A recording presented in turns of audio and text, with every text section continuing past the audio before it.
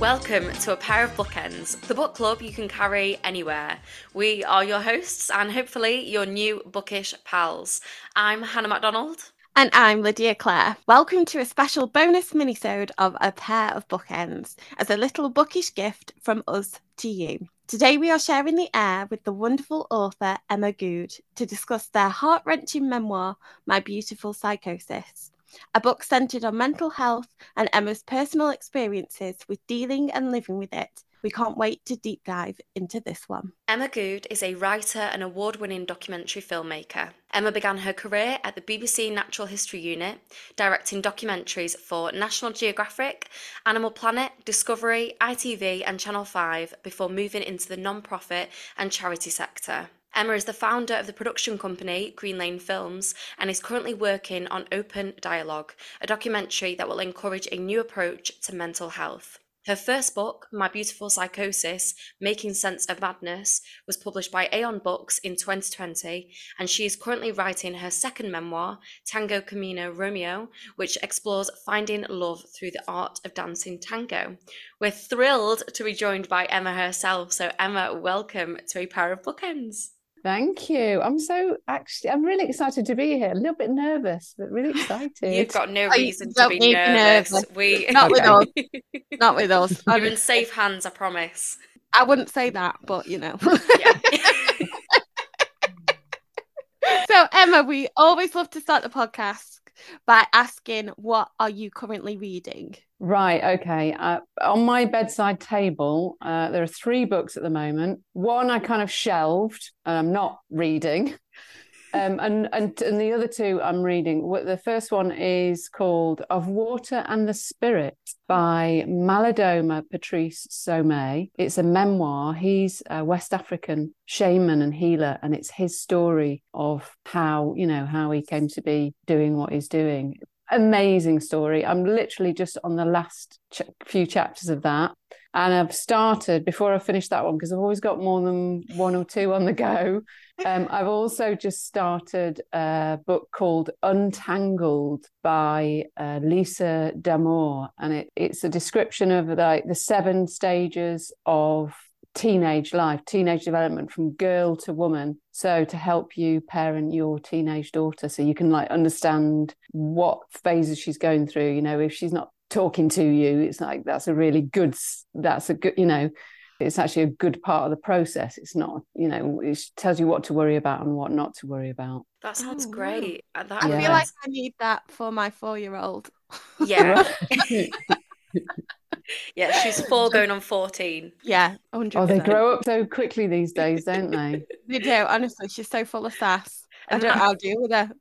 That book reminds me of the one that we read, Lydia, is it the book You Wish Your Parents Had Read by Philippa Perry? Yes, Ooh, yes. It's very good, very good. And it's all about, how the way we're parented, the way that then passes on to our children, and how it's like how you kind of you parent in a way that overcompensates for the faults of your parents. Right. So you try and overcorrect, and by overcorrecting you create a whole new set of problems as opposed to dealing with the ones that you had an issue with growing up. So it's such a fascinating thing.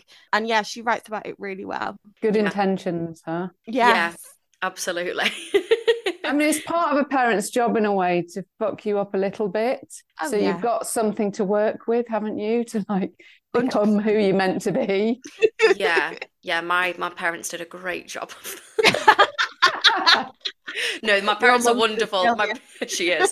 No, my parents are wonderful, but no, I always joke with my mum about, we've had many conversations about it, about the way that my mum felt about her body and her body image, how she then passed that on to me when I was younger. And we've had to have many serious conversations over the years about how, the way that she was towards me was all good intentions, and it was all her trying to protect me from not feeling the way that she's always felt about herself. But it just then not traumatized, but it had its own impact on me. And yeah, we always joke about that. Good intentions have their own way of not being so great in the end. Yeah. And now on to My Beautiful Psychosis. It is a raw and unflinching exploration of your own experience with psychosis, and we both found it such a fascinating read, and it taught us so much. You know, we've both had our own experiences with mental health, and this felt like unlike anything that I've kind of read before on the topic. And I felt it was an incredibly brave and vulnerable thing to do, actually, and something, you know, it's very vulnerable to share those things, because I think whilst we have made improvements in society of the way that we talk about mental health and the way we approach it, I think there's definitely still a long way to go in kind of diminishing the stigma. Is that the right word I'm looking for, Lyd? Yeah. But yeah, as I said, there's still a way to go. And I wanted to ask, kind of, at what point did you realise that you wanted to turn your experiences into a book? Oh yeah, good question. It was actually when I came out of hospital the first time, and this is way back in 1996 now, a long time ago. I came out of hospital, and because no one had asked me what I was experiencing, it just been kind of put upon the treatment that was given, diagnosed, treated, just left to my own devices, really. And no one had really asked me what was going on, what had led up to it. I just felt compelled to communicate that to somebody. So I started writing it, and it was like I just wanted to tell people what a really awful time I'd had. You know, that was my original motivation. And the first line, I remember the first line, I used to have romantic notions of madness. And that's not the first line of the book now, but it's still in the book somewhere. And I think I really wanted to set the record straight, because I thought what I was experiencing was absolutely beautiful and fascinating and had so much in it that needed exploring. And I wanted to get that off my chest. So although at that time it was like this sort of fantasy, really, that it would be a book, you know, oh, it's going to be this amazing book in my head. I think I really, you know, was just really driven to communicate from one human being to another, you know, what I'd been through, and needing to be seen in the world, you know, and needing to actually for someone to go like, wow, you know, wow, that's amazing what you've just survived, what you've just been through, you know, instead of it feeling like this shameful thing, you know, because you mentioned stigma, and yeah, we're talking a lot more about mental health in the world, but it's mostly about anxiety and depression. No one's really talking about psychosis. Yeah. You know, conversation I had with somebody recently, I literally just mentioned the word mental health. I didn't say anything about who I was or anything. And the woman kind of leapt towards this assumption that, you know, someone could possibly be a murderer. You know, that's kind of how we think of it, is like psychosis. Oh, you're a dangerous person. So I think because it was even more taboo then, I needed to be heard. You know, no one had asked me anything about it, and that's what compelled me to start writing it. I didn't finish it at that point. You know, I literally just started to write it, wrote a few pages and thought, I don't think I'm ready to write this. This is very self-pitying, and that's not what I want to say. I don't want to just go, oh, you know, look, poor me. And so I kind of dropped it at that point. Why do you think that you didn't want it to be self-pitying? You know, why? Because I don't think it is self-pitying, but why do you think that thought came into your head? Do you think that was a thought that was kind of given to you by society, or was that just something within yourself? No, I think it was some kind of deeper wisdom and a bigger idea of that actually this isn't a book that I set out to write. I did want to describe it in, you know, such a way that someone else is going to really understand and appreciate it. And I think if you're wanting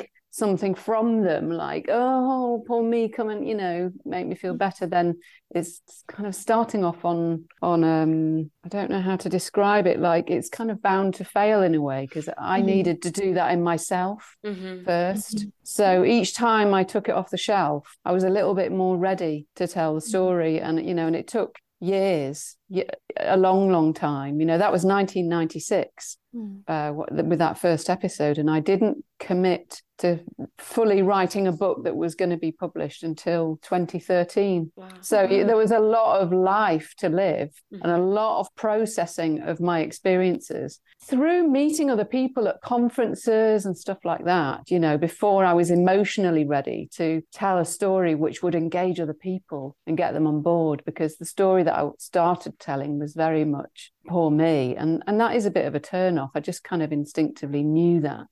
I don't think it was necessarily a message from society.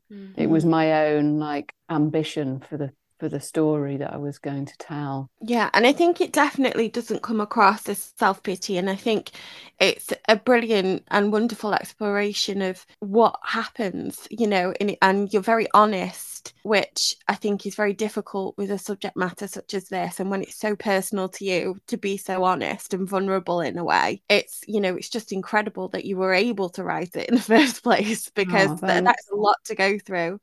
And there is a wonderful kind of exploration I found of sense and how one experiences the world when you're in a slightly altered mental space.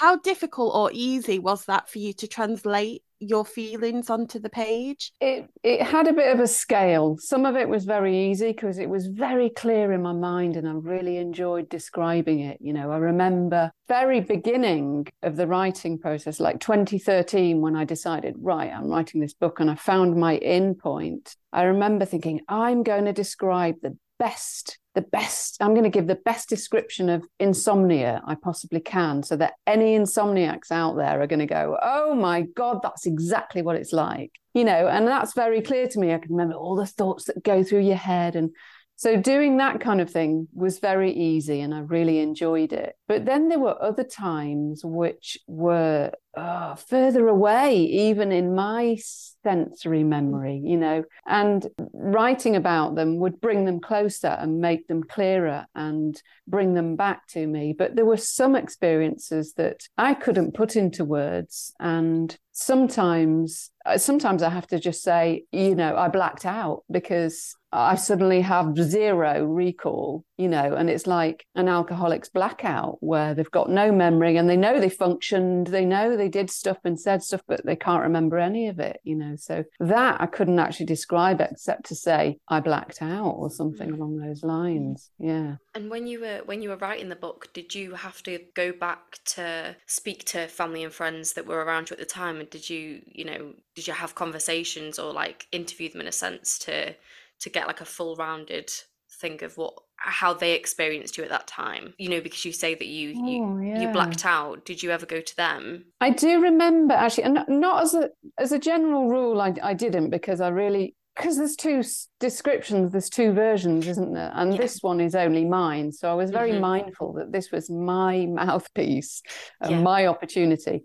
But I do remember, actually, there's a chapter in which, on the shiatsu residential that I go on, and I black out in that. And I did actually go back when I was writing that, and I asked a couple of the students from that residential, I said, what happened? I remember being shouted at, but I can't, or I'm not even sure. Now I've written it, I'm not even sure what I can remember, I'm not even sure if what I've written is my memory or not. But I did definitely ask a few of the students and said, what happened then on that residential? Because I remember blacking out after this point in time. What happened? And they described it to me. And I didn't know it had happened. So I could write that. And I think I made it clear that I don't remember this, but I'm told that this happened, So for that particular blackout, I did.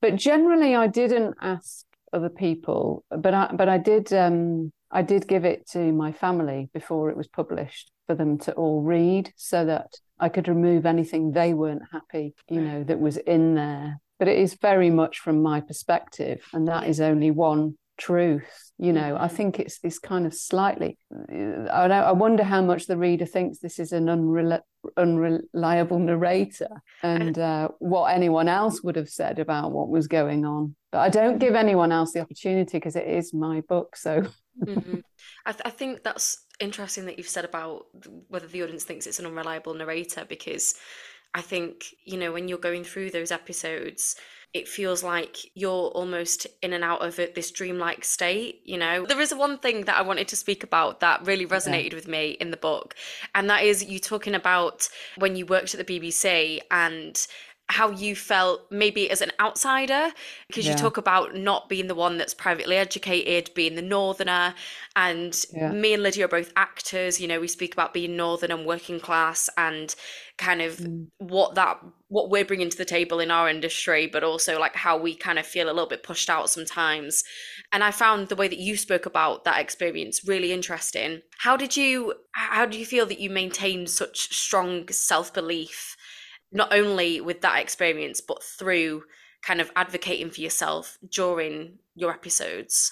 I don't think I did maintain any self-belief, actually. I don't think I had self-belief, to be honest. I felt like a fraud, in that environment. I felt like a fraud. And that was always in the background, causing anxiety. So then advocating for myself wasn't really necessary. I think they were very understanding, and they said, your job is here whenever you want to come back to it. Because I think my mum must have contacted them to say, she's not well, so I don't know if she told them I had a breakdown. So I didn't really feel I had to advocate for myself, because there was this sort of understanding that I hadn't been well. And then when I came back, it was so much later, it was 6 months later or something like that. And the job was no longer, they'd had to get a replacement. So that it was a temporary contract on a specific project. So, I didn't really, I struggle with that. And I don't know if it's the artistic temperament, is that, everybody else is real and talented and I'm a fake. And I mean, over the years, I've got much, much better in believing in myself. And I think part of that process of putting my story out there really helped me with that, because the day it was published, I felt like my energy just went out like about 10 feet outside of my body, and like I was just strong and huge, and here I am. It was like this is who I am. And I was really, really happy with it, because I'd managed to describe it in such a way that was in a book that was being published, and that validated things for me. And I still do struggle with believing in myself, and it's ridiculous, because I'm incredibly talented, and I've made some amazing things. And I think the only reason I managed to survive so long in television was because other people saw that. When I was working at the BBC, I left because I effectively got headhunted by an independent company who they'd got their first wildlife documentary series. They'd never done wildlife before. And the presenter that they were working with, I'd worked with him at the BBC.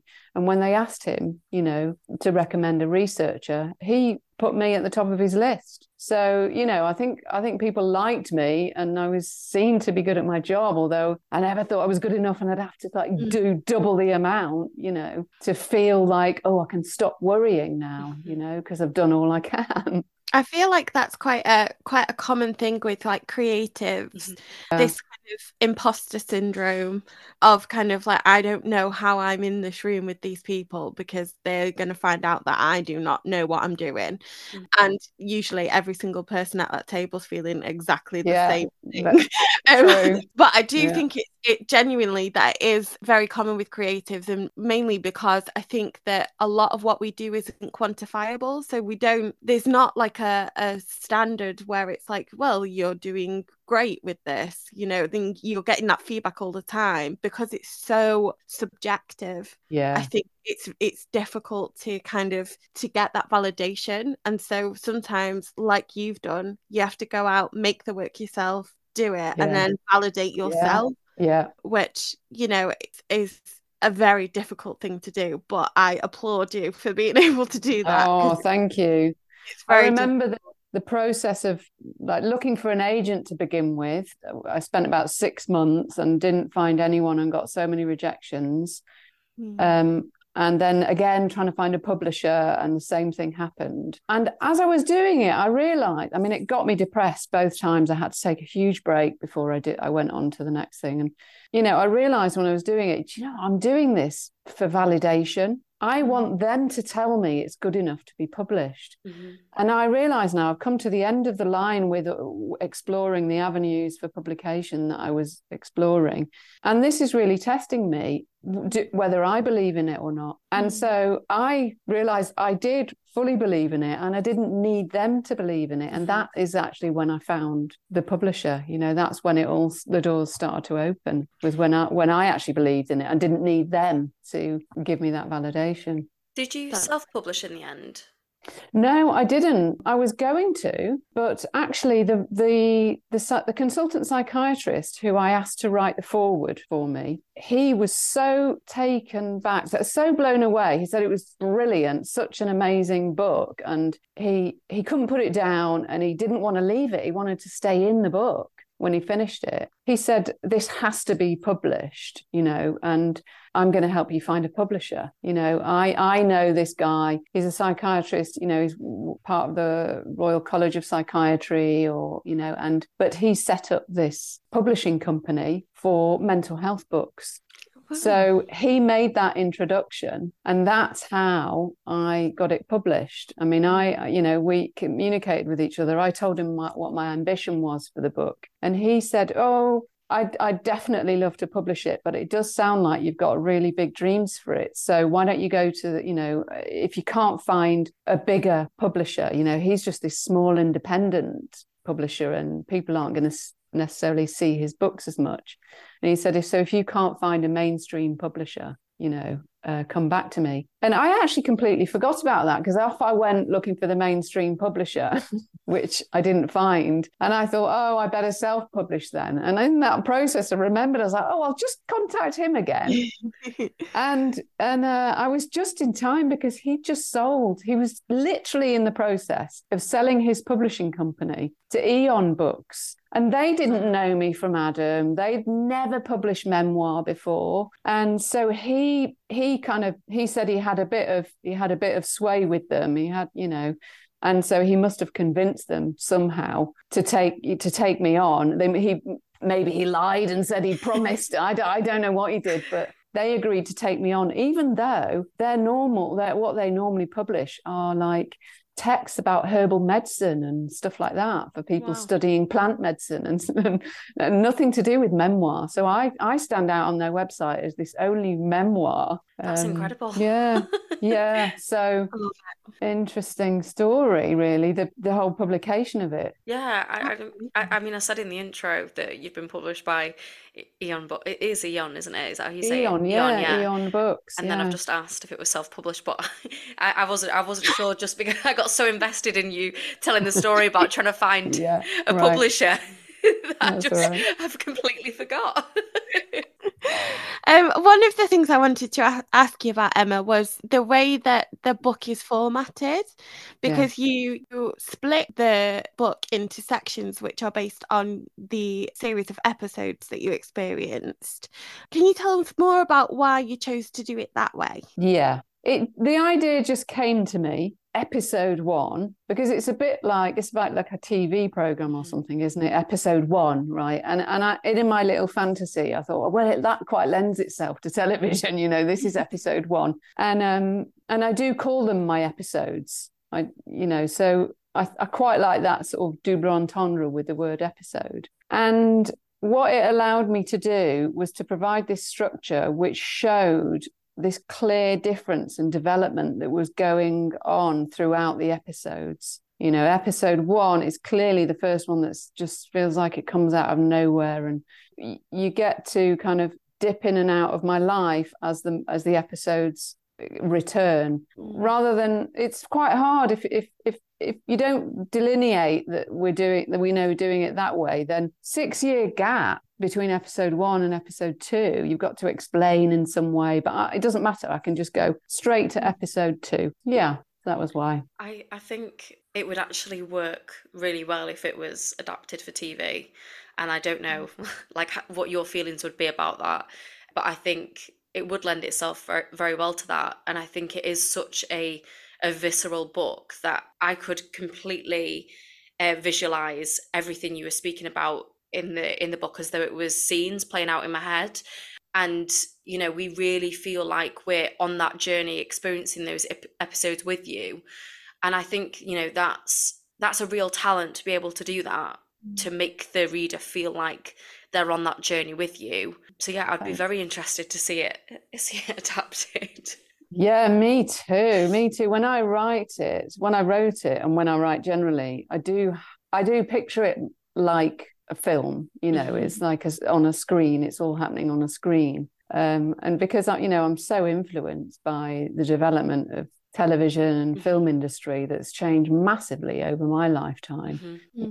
I get inspired a lot from structure of that. And although I'm not very visual, like in my mind, I find it hard to picture things that haven't happened or don't exist, or some people are very visual. I'm much more sensory, as in what I feel with my sense of touch. I'm not very visual, but when I write like it is a scene from a film of some kind. So, I mean, I would love it if it was turned into a TV series.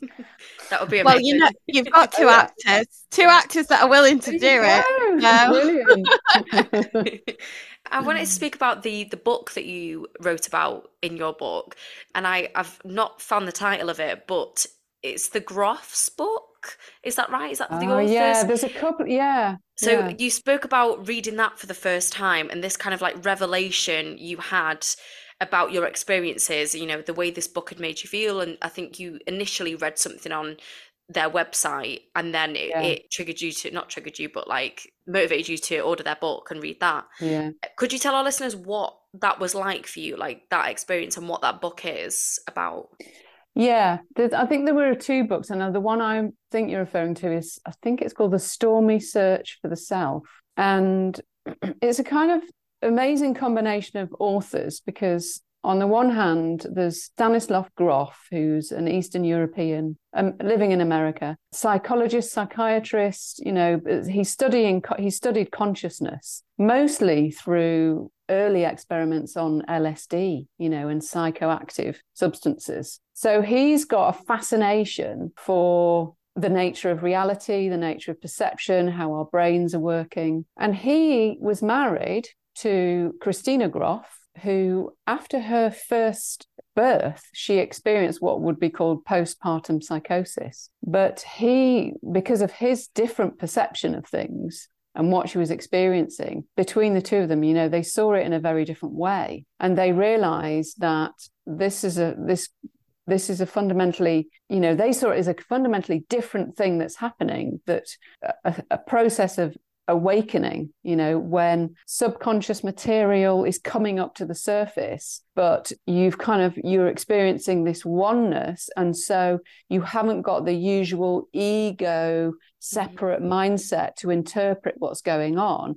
So it's very hard to confuse your experiences and just then take on board society's view of it as being mad, because we live in a culture which is kind of, we burn all our witches, or anyone who had any access to anything outside of this, beyond this physical realm. And church kind of took hold of spirituality and paganism and turned it into a kind of controlling religion. And we're left with science. So we're in this era of scientific understanding, and anything outside of that is just considered mad.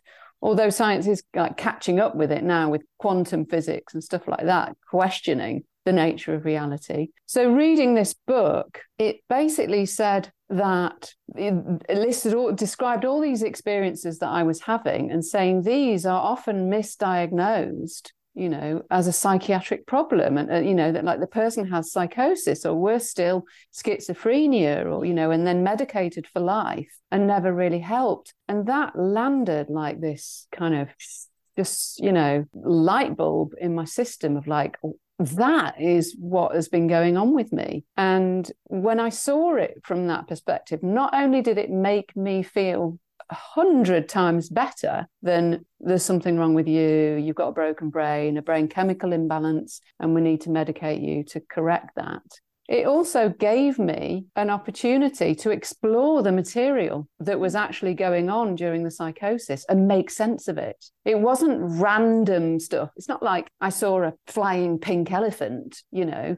It's the things that I was experiencing made absolute sense to me, and they told me a lot about myself, and mostly stuff that I hadn't resolved. You know, it's my past kind of coming up, and it's the opportunity to take a break from the life that I'm living and look at what I've been through and how my coping mechanisms are perhaps not the wisest, you know, for me to be able to function best in the world. And so it's an opportunity to change how I cope with life, you know, and so it's just fundamentally, it's changed everything. You know, I don't know what my life would look like without that book. I would probably be zombied out on medication, thinking there was something wrong with me, that I was bipolar and schizophrenic, paranoid schizophrenic, and I can never work again. You know, that's the difference. Or I'm an award-winning documentary filmmaker with a book published. You know, it's like, it's just that book saved my life. Yeah, I think it's all about like reclaiming the narrative, isn't it? Like it's the narrative that's been created around mental health and mental illness is quite disempowering, and I think it's really important to reclaim that and to reframe it, and to not kind of see any kind of issues with mental health as anything more than, you know, we need to look at the root cause of that. You know, what has and I know you were saying before that we often speak about mental health just as about anxiety and depression, but my particular experience has been with quite severe anxiety.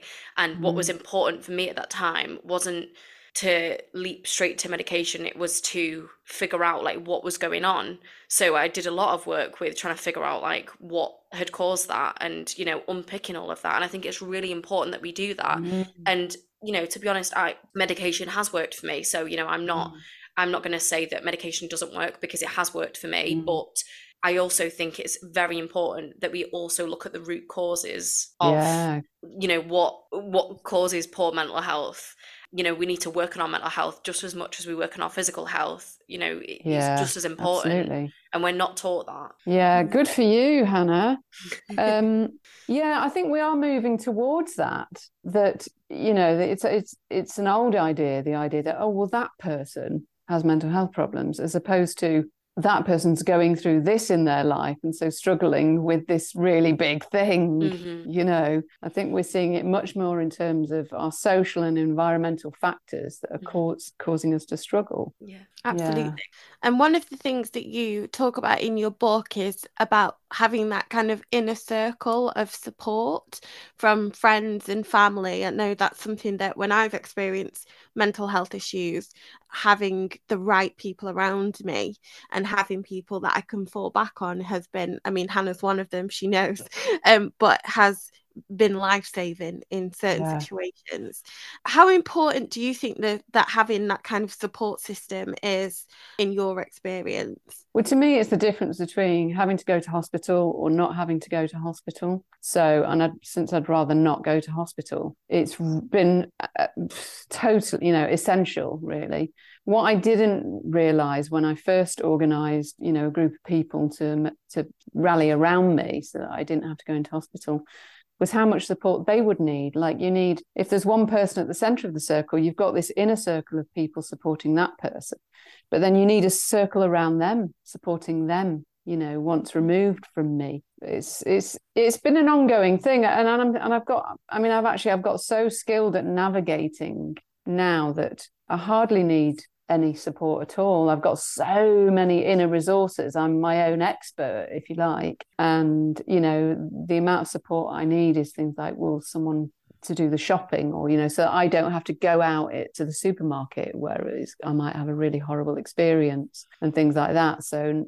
and then I'm more likely to pay for professional support like acupuncture to help me with insomnia, or, you know, because I've got so used to I've explored so many different avenues that, my support can be from professional help. And because I've actually come, I had 5 years of traveling and being on my own a lot, I've had to really dig deep into my own resources. So I don't have as many people around me as I did when I lived in Devon and first made that support group that I wrote about in that book. But if people haven't got that around them, then there's more and more stuff online. I find there's even just having a WhatsApp group, and I in turn support other people, so a mother somewhere who's worried that their daughter's going into another episode and might be hospitalized, they call me a few times over the course of a week or two and avoids hospital altogether. And I can just help calm them, because the worst is actually just like there's the fear on top of what might happen. It's like you make it worse by being afraid of all where might this lead. And so I don't have to do much just to support them, on a Facebook, on a WhatsApp call or something. So I think it's also testament to you as a person that you did have such a large group of people around you. It really speaks a lot about you and who you are as a person, that many people rallied around you. And I think, there's something really special in that. If it wasn't already obvious for our listeners, we would really recommend picking up this book. We found it to be such a fascinating read, and it feels kind of wrong in a way to say that we enjoyed it, but I think what you've written is such an important book. So thank you for writing it. But before we let you go, I really want to ask, what can your readers, once they've read My Beautiful Psychosis, what do they have to look forward to with your second book? Oh, it's interesting. It's so different. My second book is called Tango Camino Romeo. And I actually thought, it was going to be a really fun, easy thing to write compared to My Beautiful Psychosis. But it's feeling a lot harder to write. It's a very adventurous kind of, the energy of, I don't know if you're interested in the tarot, but the Fool in the tarot pack is like this character who's got he's carrying a stick with a little sort of Dick Whittington style bundle tied to the stick that he's holding on his shoulder, and he's just leaping off a cliff, right? So that's kind of what I do. I go, right, I've come out of a marriage and I feel ready to explore the world of relationships again. And I just leap off a cliff to do that, basically. And so I throw myself out into the world of tango dancing, which I actually quit twice before. It brings up absolutely all my intimacy issues, that even going is just a nightmare. And so I then set off on the Camino. I get this weird call. I just absolutely know this. I won't spoil it, but this, I get this weird experience on an airplane where I just know, I've got to walk the Camino, oh, right. Okay.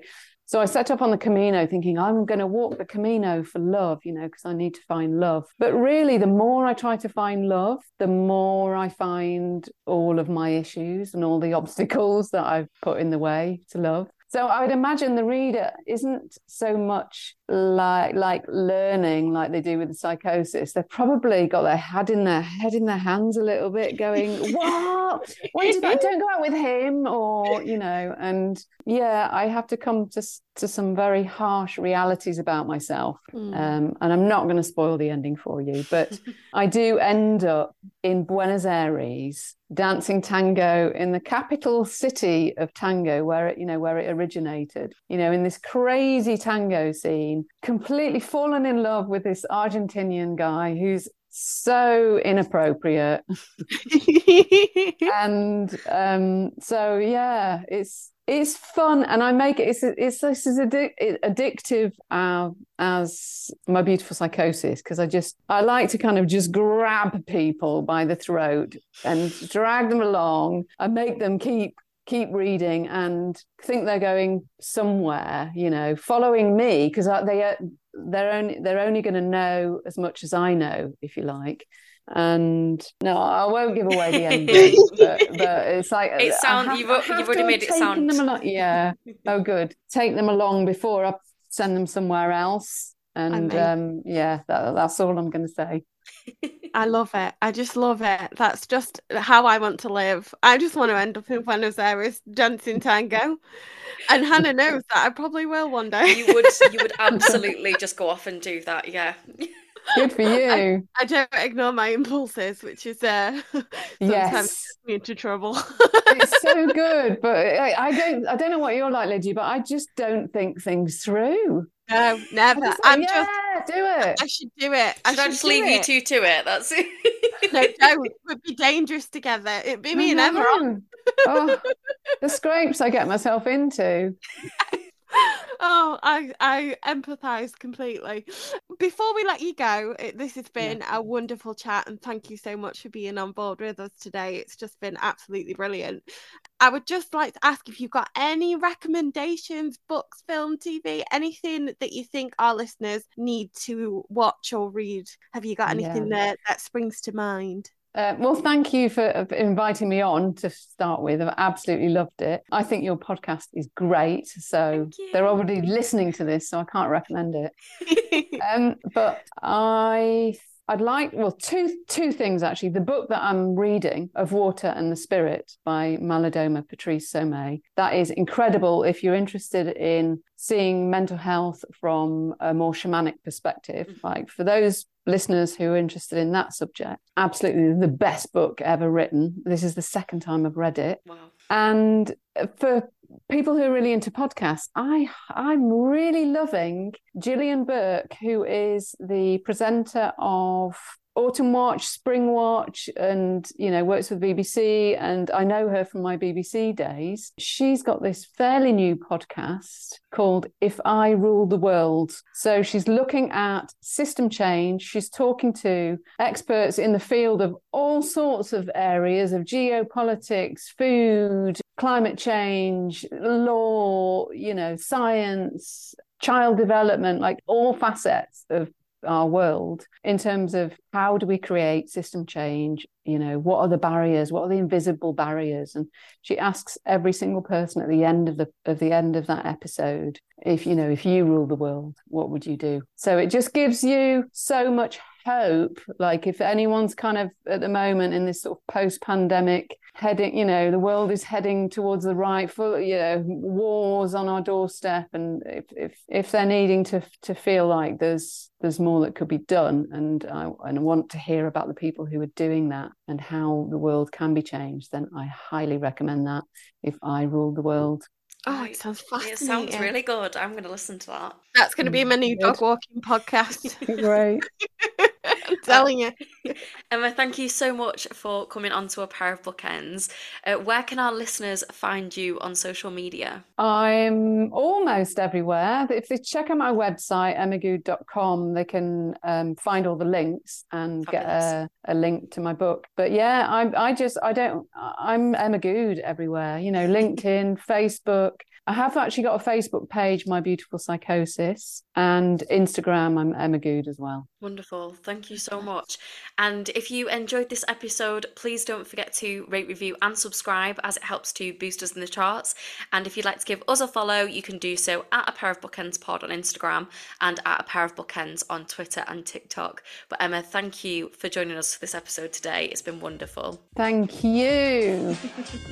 Okay, goodbye. Bye.